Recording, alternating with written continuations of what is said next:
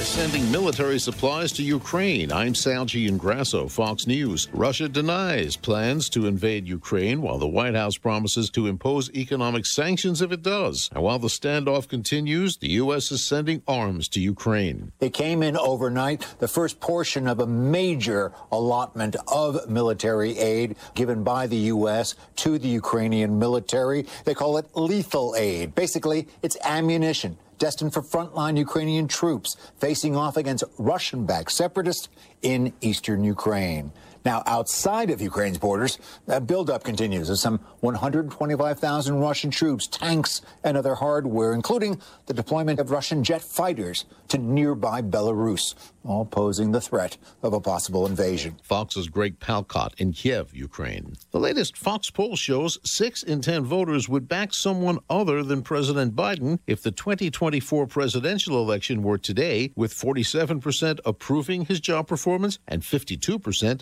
disapproving. A New York City police officer is fighting for his life and his partner is dead after they were shot Friday night. The city and the NYPD are still in shock after the killing of rookie police officer Jason Rivera. A sea of people all gathering outside the police precinct in Harlem, remembering the 22-year-old as a caring, happy man who loved his job. Rivera's partner, Wilbert Mora, and the suspect were also shot during the incident. Both remain in critical condition. The suspect, with a long rap sheet, was on probation at the time, and there will also be a wake on Thursday and funeral services Friday for Rivera at the famous St. Patrick's Cathedral. Fox's Ashley Strohmeyer. The officers were shot while responding to a call about an argument between a woman and her adult son. America is listening to Fox News. WFMD weather. 9:30 WFMD Skyscan forecaster Frederick in the surrounding counties. Good morning here your Sunday morning. Mostly cloudy. Our daytime high will creep up to 34 degrees. Partly cloudy for tonight, low 17. Tomorrow, Monday, partly sunny, high 35.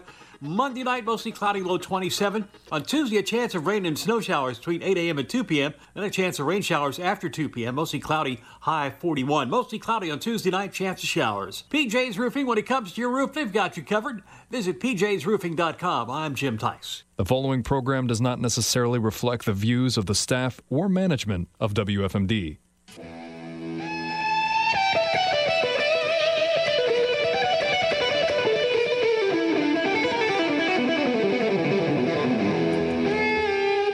Welcome to the Faith Debate on the News Radio 930 WFMD, online at WFMD.com, also on the FM at 99.9 HD2, and we're on Facebook.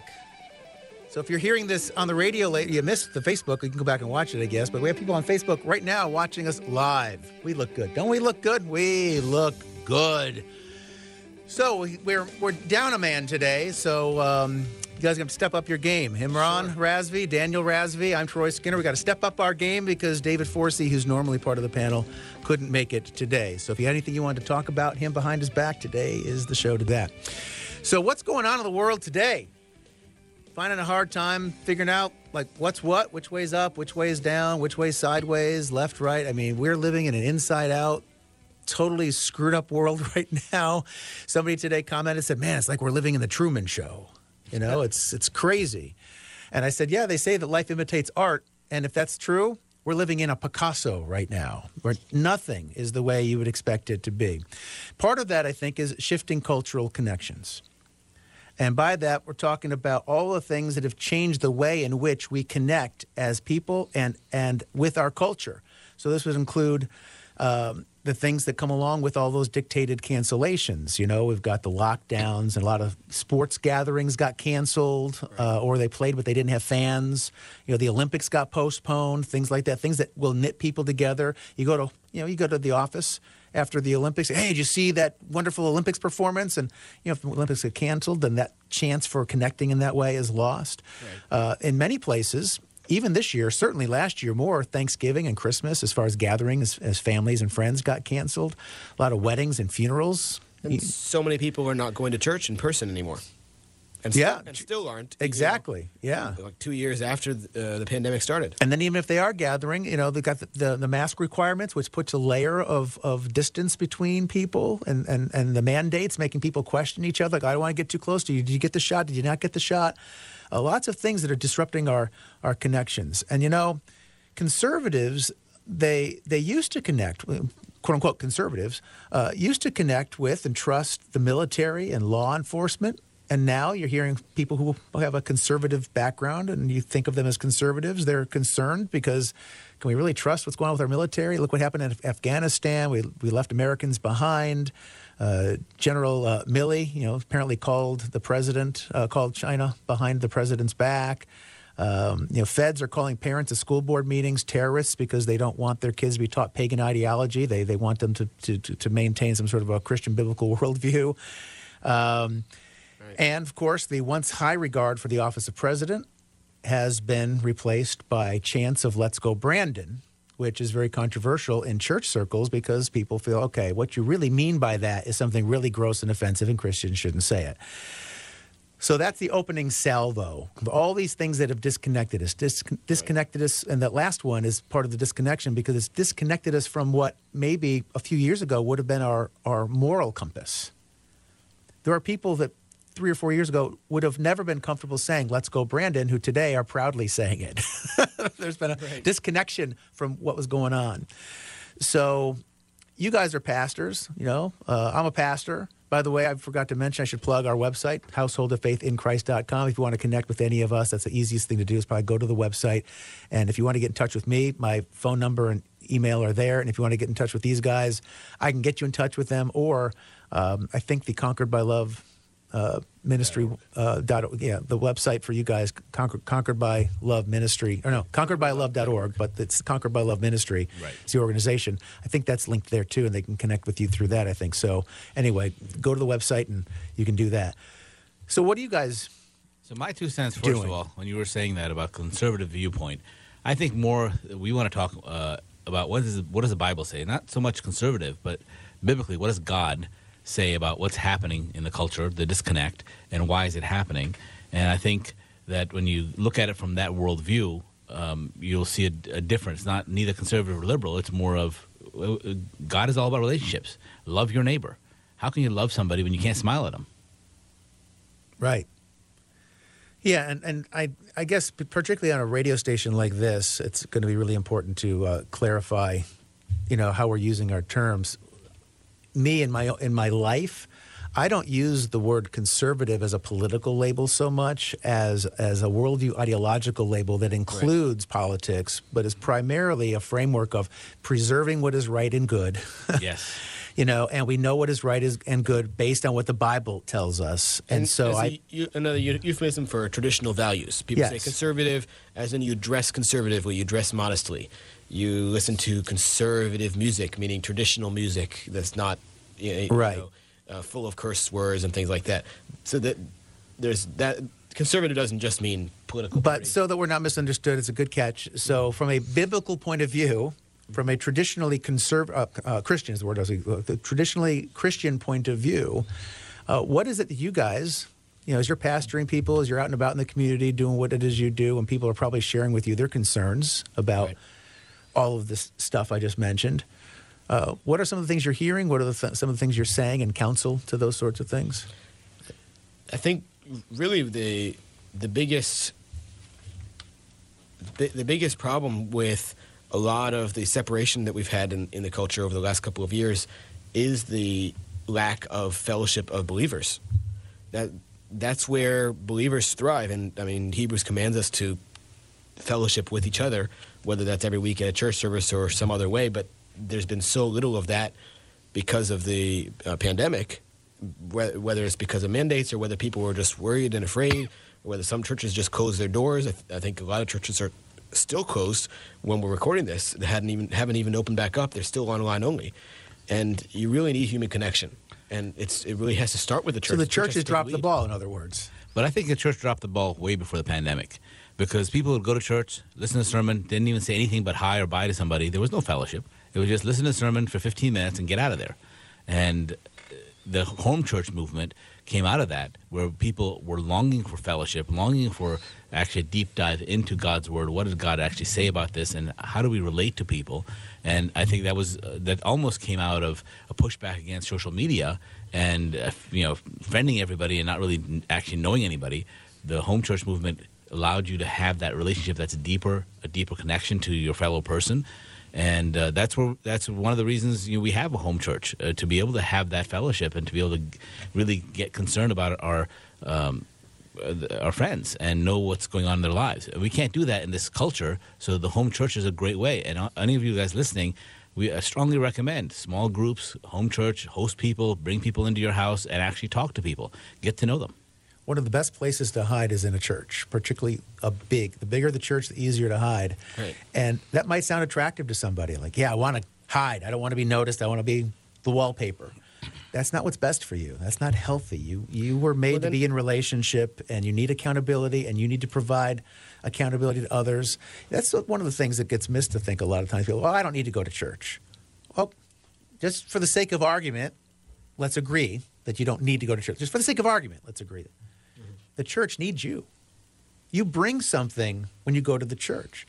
If the church typically has 12 people and all of a sudden they've got 15 people, that's encouraging. Like, hey, we've got more people. If they typically have 50 and then they all of a sudden have 70, that's encouraging. Like, we're reaching and impacting more people. So you're bringing, at the very least, by your mere presence, some encouragement. But you're also giving an opportunity for somebody to cry on a shoulder, seek some advice, exercise their knowledge and insight by giving you counsel if you should need it.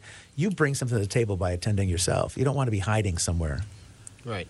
But don't just fill a seat. Actually participate and be involved. Not necessarily teaching and preaching, but just really paying attention, hearing God's word, fellowshipping with other believers, discussing theology on a deep level. That's what we need to do. Iron needs to sharpen iron. And when churches decided that they were going to, either because of mandates or because they were afraid, to shut down and do virtual church, man, didn't they just reinforce the problem we're talking about with these shifting cultural connections? People aren't connecting with individuals even before the pandemic, as you said, Imran, because they got their face on their screen all the time. And now doing virtual church, you're just encouraging more screen time. More screen time. And honestly, if you just were sitting there in the pew before and never spoken a word to anybody while you were at church, what's the difference? You might as well sit home and watch it on TV. But that's also part of the problem. We need more fellowship, more discussions, deep theological discussions. Why do you believe what you believe? Not just, are you a Christian? Oh, yeah, I'm a Christian. No, why do you say you're a Christian? What does that mean to you? And what is your stance on all these different topics and doctrines? People need to have an answer. And if this is new and scary to you, I would challenge all of you that are listening to pick just one person in a week, to find out more about them, to pray for them, to spend some time getting to know that one person and see what happens to you. Just take one person, pick anybody at random, and just actually listen to that person, what's going on in their lives, and pray for them. I would really put forth that I think you would get a lot more out of that than you would think. And if you happen to be somebody that's comfortable in a social situation with lots of people around, and you can get chatty with somebody rather easily and that sort of thing, sometimes you're going to gravitate towards other people that are also comfortable and gifted in that way, and you just spend the whole time in your little insulated circle. You might want to think about, if you're one of those people that's very comfortable, make it a conscious effort to show up and look for somebody who looks a little uncomfortable. Somebody who's kind of on the edges, their eyes are down, they're like squeamish, like, oh, I hope nobody comes and talks to me.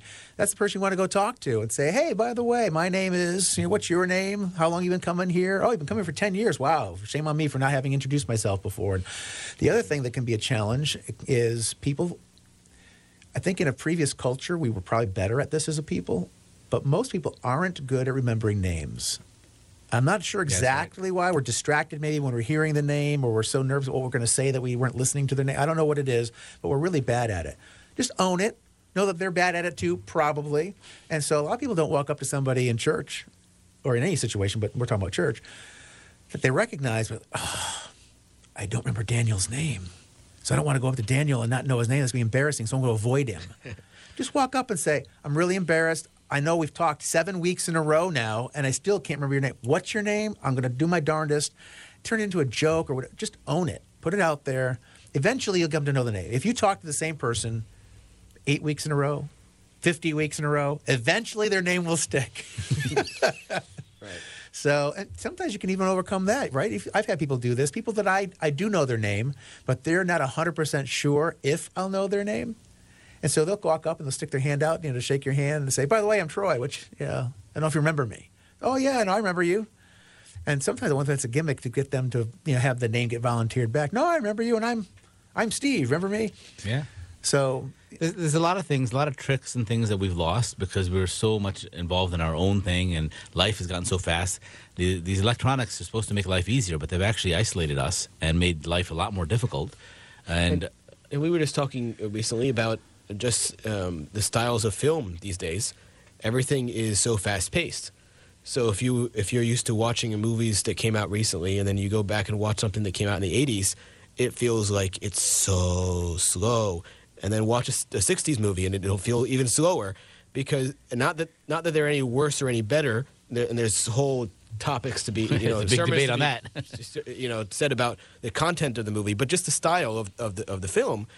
Everything's much more fast-paced now because we don't have time. This is the age of the tweet. If it can't fit in 140 characters or 280 characters, then it's not worth saying it, not worth reading, not worth spending time understanding. And that's I that's really a problem. appreciate the old movies, the old black and white movies from like the 40s and 50s, and part of it is for precisely that reason. The story it's allowed to breathe, and it's not dependent on editing choices. It's dependent on the character development and the acting chops of the people on a lot more single shot camera angles and things like that, and but the pacing and the music and all that sort of stuff, it's way. And I have a developmentally disabled, challenged adult son. He so much more prefers those movies because it's so much less stimuli into his brain to have to process. He likes the old movies too. Yeah. I mean, have you ever read an article and see the TLDR at the beginning? TLDR. It's text language for too long, didn't read, meaning so it's a one-sentence summary at the beginning or the end of a news article. Next time, look if you see TL ;DR, it's at a whole bunch of blog posts, articles, and so on, meaning if you're too lazy to even read this 300-word article, here's the one-sentence summary that tells you all you really should know. Really? Yep. It's a tweet version of the article, TLDR. Wow. All right, so here's our TLDR for this episode of the Faith Debate Radio Show. It's the best show ever. That's all you need to know. All right? If you don't have time to listen to prove us otherwise, and that's the way it is. Let's talk about the other motivator, though. We're talking about the family celebrations that got canceled, whether they be Thanksgiving or Christmas or weddings or downsized funerals or whatever, and also the church downsizing or going all virtual or segregating the congregation based on whether they got the injections or not, didn't get the injections, or whether they're willing to wear a face covering or not. A lot of that is driven by fear, it seems to me. Yes. So I'm not sure. I've read the Bible a few times. Does it say anything at all about fear and whether we should have it or not? I can't remember. We should have fear. Fear of God. Yeah. That's the beginning of wisdom. But the issue really is, if you don't know where you're going to go when you die, then you will be fearful. And if you do know where you're going to go, then yes, you can have fear because flesh rules over you, but you can let go of that fear knowing that you're going and you're saved and you will go in eternity and be in heaven. That's a big difference between somebody that's saved and knows where they're going to go and where they're not going to go. There's many people that attend church, that did or attend regularly before, or maybe still attend regularly, that really don't have a full understanding of what salvation is, and they don't have confidence of where they're going to go when they die. Put it simply, if the basement light is off, it's much more scary to enter.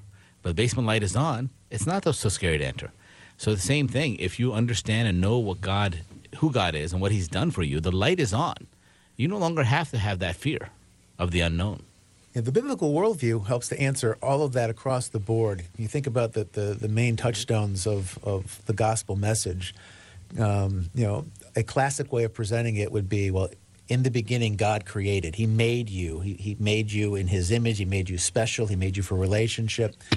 But if you don't have that, if you have things just somehow sprang into existence in some shockingly undefined way. And therefore, there's no meaning or purpose behind everything springing into. Well, our whole life then is just an accident within chaos. And if it sprang out of chaos, couldn't it just spring back into chaos just as easily? Like, what's to keep that? Right. And so there's this insidious subliminal fear hanging underneath because you don't believe in the creation narrative. So there's that. And then you don't understand the world around you. It's like, why are all these bad things happening? Why did that guy steal from me? Or why am I not safe? Because you haven't come to the grips with the reality of sin and what that all means. Right. And then, like, okay, so how do we get out of this? What's the rescue? There is no solution outside of Christ. And if you don't have Christ, like, there's no hope. And so you can see how the whole way along. And then, what gives your life meaning and purpose? Like, you want to live a really good life, like Betty White passed recently, right before her 100th birthday, and people are saying how she had a wonderful sense of humor and she had a really good legacy of her career and that sort of thing. But seriously, in 300 years, 500 years, maybe in 100 years, maybe, will people talk about, remember Betty White? Like, how much meaning did her life really have if it's outside of a biblical worldview? But every individual life has meaning inside of a biblical worldview, and in a Christian life where you're trying to walk out your faith and build out in your sanctification, ultimately getting to the glorification point at the end where there's a promise that's held out. All of that's missing, and that's a long lead up.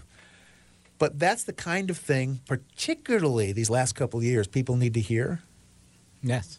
And churches, pastors, I'm talking to you, you've dropped the ball big time. Big time. People, when they most needed that, at least in our context, in the American context, when they most needed to hear it, you say, it's all right, stay home. Mm-hmm. They've taken away the purpose. I mean, Troy, what you were saying is God has a purpose for each one of us. And if you know that purpose, if you're following that purpose, if you're following and seeking after God and glorifying Him, then there's great things that can be done, that great purpose, that you will have an impact. And without that purpose, and if you're not showing up at church, if you're hidden behind a mask and you're hiding from everybody, not communicating, not talking to anybody, not having that relationship, where's your purpose? Our purpose is have relationships. Why did God send His Son Jesus to die for our sins? Because He wanted that relationship with us. And we're giving up relationships voluntarily. And then you have people who they've tried to find some reason for hope and purpose, like a meaning in their life, and they'll hang on to something, and then they get disappointed at every turn. And a lot of people are like, "Oh, if only everyone would wear a mask, our problems will go away." And then the problems don't go away, and it causes all sorts of other angst with people. Or if everybody gets the shots, everything will go away, and that hasn't proven. Well, if only we would support our defense and military, and then something embarrassing like Afghanistan happens, you lose your confidence there. All these things you put your faith in a political party or anything of the world, in your job. And all of a sudden people are not able to keep their job because of some of the nonsense and weirdness that's going on right now. And so all these false things for hope fail because they're nothing but idols. Right. And again, church leaders, seriously, if you closed at all, shame on you in my opinion, but I have some grace. So if you closed at first because you just weren't sure what was going on, I'm talking about back in 2020, and it took you a couple of weeks to figure it out, and maybe it would have taken you a couple of weeks to restart the engine depending on the size of your church and all that sort of stuff. A month max. If you were closed for more than a month, I mean, shame on you. And there were some closed for more than a year, or some closed for more than a year, open and then closed again. And some are still closed. Permanently some closed. Are still closed. Well, a lot of them went out of business, closed, right, that way. And some of them they're still at church, I guess, but they're not actually meeting yet. Shame on you. There's a large proportion of churches in D.C., for example, that are online only still. I mean, the Bible, it's famously been said that the Bible says fear not 365 times. There's one fear not for every day in the year. And yet the church pastors are not telling people, hey, fear God. And if you fear God, as far as the worldly concerns, fear not. Right. And we're not giving that. By the way, we have a few minutes left, and I want to make sure we touch on this because this could maybe be a whole show, but I don't want to – well, we can. If it's that interesting, we'll carry it over into next week's show. But the Let's Go Brandon chant, I do want to get your take on that. Do you think it's appropriate for a Christian to say, let's go Brandon? Absolutely not. And do you agree with that? I would say that people know what it actually is supposed to mean. So, you're basically saying curse words. It's one thing to agree with the sentiment, but to actually say it. I think a more obvious answer would be, for example, the guy recently, a few weeks ago or whatever, said it to Biden's face. That I would say is definitely disrespectful, and nobody should be doing that, regardless of what you think and whether it was a joke, whatever. Don't say something just like you wouldn't say, just like that guy a few years ago who yelled "You lie" at Obama in the middle of a congressional speech. That's not the time and place. Have some respect for the office, whether you hate the guy or not. You don't speak like that. It says Michael, the archangel in Jude, says when he was arguing with the devil, he didn't even bring a railing accusation against the devil. He said, "The Lord rebuke you." He didn't curse at the devil himself, which that's excuse me, that could be a whole other show. But no, I don't think Christians should be going around cursing at people. It's one thing when you have a euphemism, it's kind of like when you bleep out words, but you're still saying them. Everybody knows what you're saying in the words. So I'm not a big fan of crass language. Okay. Yeah, well, it's interesting because I've heard a number of people share your point of view on that. I will say, as far as the "you lie" thing, clearly it was culturally inappropriate. But I don't think I wouldn't, in a religious sense, I wouldn't have called that a sin. He was speaking out in a way that was out of the norm, but I don't think it was sinful. And Let's Go Brandon, I think it's a complicated question. I don't know if I have time to. We're not going to have time to get into the complications. Maybe we'll kick off next show just finishing our thoughts on this, because I think there's some complex, I don't want to use a leftist kind of a term because I always get squeamish when other people use, but there's a nuance to this that I think I'd like to get your take on the nuance. Let's put it that way. Sure. So the one who said sure was Daniel Razvi. The one who said absolutely not just a little while ago was Imran Razvi. I'm Troy Skinner. This is The Faith Debate on 930 WFMD. You can find us online at WFMD.com, and you can find us personally online. Probably the best way is to go to householdoffaithinchrist.com. You can connect with us through various means on that website. Until next week, that'd be about 167 and a half hours from right now. God bless.